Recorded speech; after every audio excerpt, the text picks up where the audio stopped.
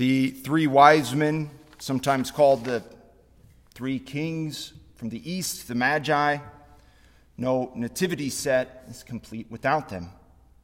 But who were they? Most likely, they were men who belonged to the great astronomical tradition that had developed in Mesopotamia, what is today Iraq and the Middle East. It had developed in the ancient world and continued to flourish.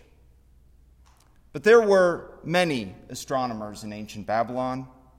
Only these few set off to follow this star that they recognized as the star of the promise. Why? We call the Magi wise men, and rightly so. The Magi were wise men because they were willing to seek the truth, to follow the truth. Now, if the Magi are wise because they seek the truth, Herod is a fool, the very opposite of wise. Herod, King Herod, we see in our gospel, doesn't react to the truth of the star as the Magi do. Instead, he reacts with fear. He sees this truth about the star of the promise, as a threat to his power, to his wealth, to his comfortable and indulgent lifestyle. So he reacts with fear. And in time, he reacts with brutality. When the Magi depart by a different route and do not tell him where this child is, he massacres the infants in Bethlehem. Sadly, our culture bears more resemblance to Herod than the Magi, at least when it comes to truth. Now, to be fair, we do see truth as something that's potentially useful, as a means to an end, to help us develop technology, for instance. But we also see truth as something that we can spin, as a narrative that we can manipulate for gain. Or in particular, when it comes to moral or religious truth, something that we can shape and fashion for ourselves, that I can determine for myself what is true or false, good or evil, right or wrong. And this is in a similar way to how Herod reacts to truth. Our culture doesn't seek it. It tries to box it in, wants it to have this safe space here where it can develop technology, but God forbid it challenge us morally or philosophically. No, we see truth as something that can easily cause offense and lead to conflict, and so it's best avoided. But while our culture bears more of a resemblance to Herod, at least in regards to truth, we must not. We must follow the Magi who seek and indeed find the truth. Today we celebrate the Feast of Epiphany. That word epiphany means a manifestation.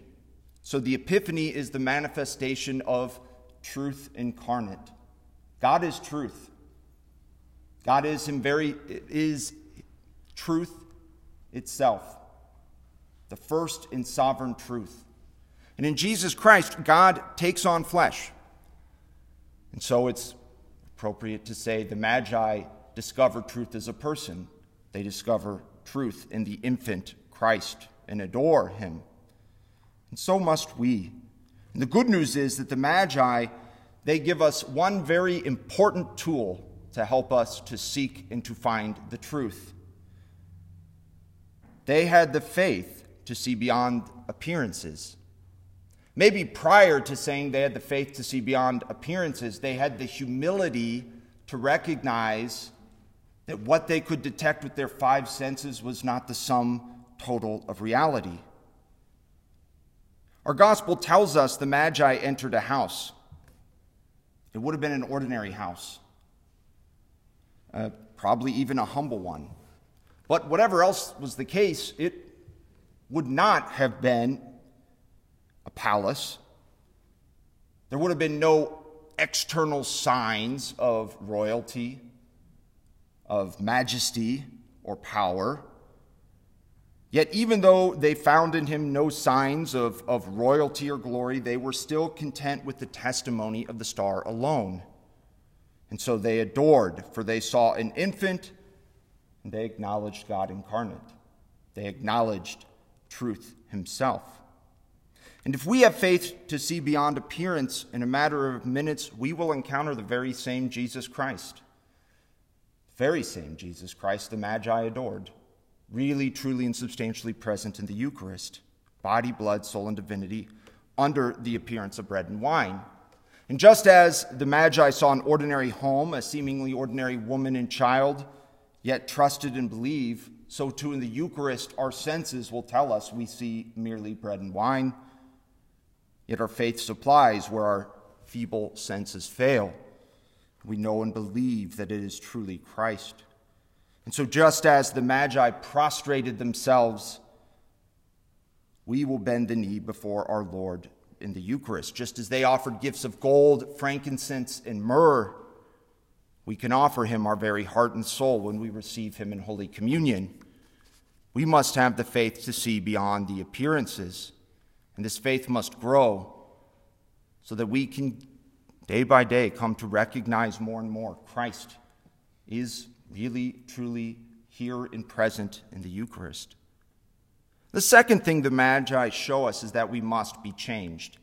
I mentioned that at the end of the gospel, they depart for the east by a different route. They're warned in a dream not to go back to Herod, and so they go by a different way. Now, this is obviously a detail that we should read literally, but down through the ages, many have seen in this verse a deeper spiritual truth as well. Once we encounter Christ, we must change. We must be converted. We can't go back to how it was before. We must allow his grace to transform him. And so, like the Magi, when we find the truth, we must allow the truth to change us, or us to conform our lives to the truth. And it's not an easy process. It's a grace-filled one, but a painful one, for we must pick up our cross and follow him. On this feast of the Epiphany, let us resolve to follow the example of the Magi. Let us be seekers of the truth, for God himself is truth, the first and sovereign truth. And in Jesus Christ, truth becomes incarnate. Let us seek and follow the Magi's example to see beyond the appearances, to know by faith that Jesus is really and truly present in the Eucharist, and let us allow Christ in the Eucharist to change us, to change our lives. Let us see that Jesus Christ is the way, the truth, and the life, and that the truth will set us free.